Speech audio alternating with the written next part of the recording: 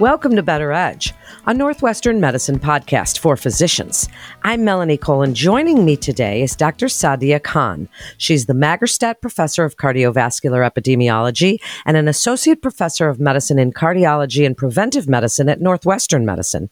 And she's here to highlight the study about neighborhood racial segregation linked to shorter lifespans. Dr. Khan, thank you so much for being here. I'd love for you to tell us about the study of neighborhood racial segregation that's linked to shorter lifespans. Speak about the primary goals of the study.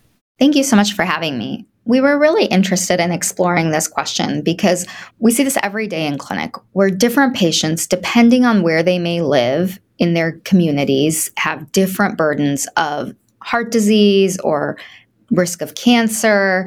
And this contributes to differences in overall life expectancy. And we wanted to ask the question of what is the association with where someone lives and their predicted life expectancy? That is so interesting and really such an important study. So I'd like you to summarize the key findings for us.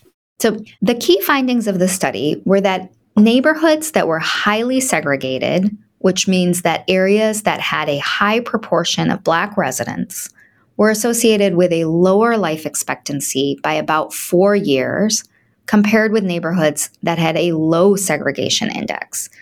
And that 4 years for life expectancy is quite a dramatic difference when you think about it in the context of an individual patient. Well, so then speak a little bit about other factors. If we think this is such a complex topic, really, Dr. Khan. And if you're thinking about all of these outside factors, access to healthcare and stability of housing, environmental pollution, I mean, there's rural and urban deserts and sidewalks, the built environment. There's a lot that goes into this kind of healthcare accessibility. Speak about it and where that would factor in had it been part of the study, because as I understand it, some of those things were not part of it. Yeah, really great question. And it gets at the root of the problem that because residential segregation is so upstream of a lot of these specific aspects of a community, specifically the access to education, the access to healthy foods, the access to green spaces, that communities that have been disinvested in have a higher proportion of Black residents.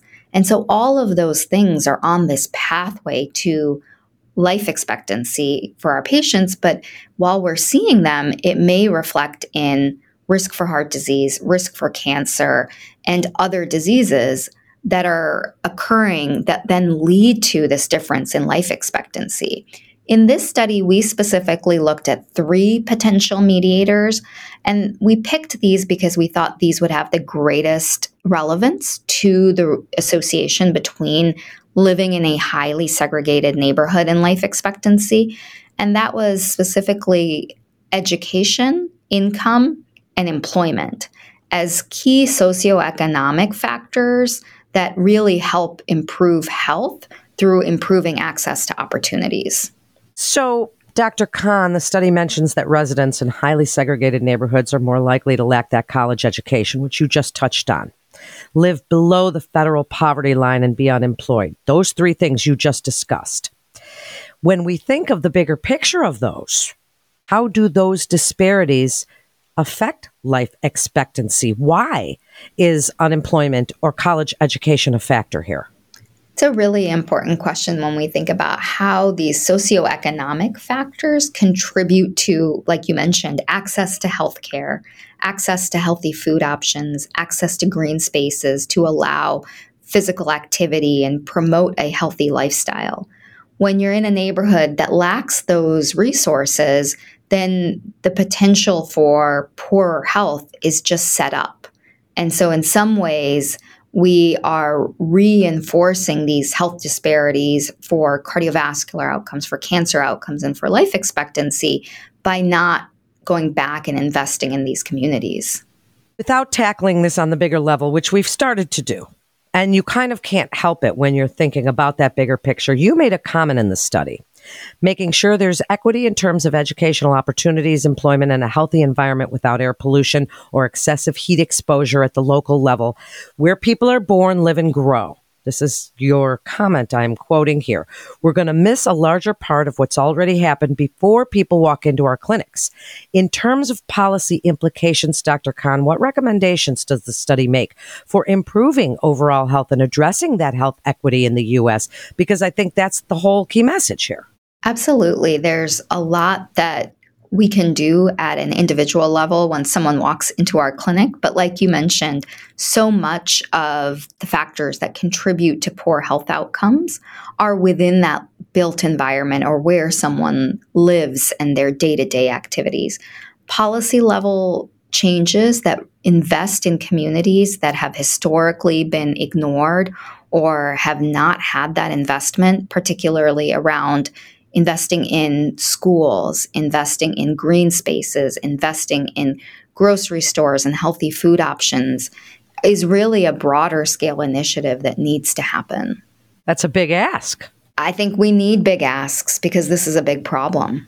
Well, it certainly is, and it definitely goes further. And as we look at the children as well, and that could be a whole nother part of this conversation or study, is then the kids growing up in those environments and what happens and diabetes that we're seeing and such. So before we wrap up, growing evidence of place-based disadvantage along those same lines due to residential segregation that limit access to health promoting factors. And we're talking about those things.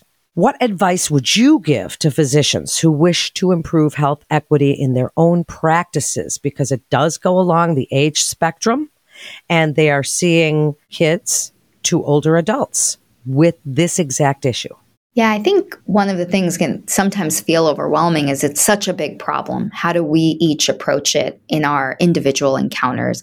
And one of the things that's been really helpful has been the assessment of social determinants of health that we've started to integrate as part of a way to think about, well, if my patient isn't taking the medication that I'm prescribing, rather than considering them non-compliant or non-adherent, can we get at the reasons? Maybe it's too expensive. Maybe there isn't a pharmacy anywhere near them, or so-called pharmacy deserts that some people may live in.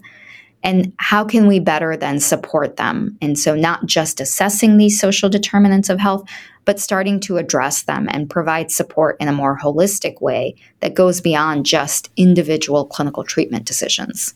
Great advice. And what an interesting study. I hope you'll join us again as you learn more, Dr. Khan. This was a great conversation. And to refer your patient or for more information, please visit our website at breakthroughsforphysicians.nm.org/cardiovascular to get connected with one of our providers. That concludes this episode of Better Edge, a Northwestern Medicine podcast for physicians. I'm Melanie Cole. Thanks so much for joining us today.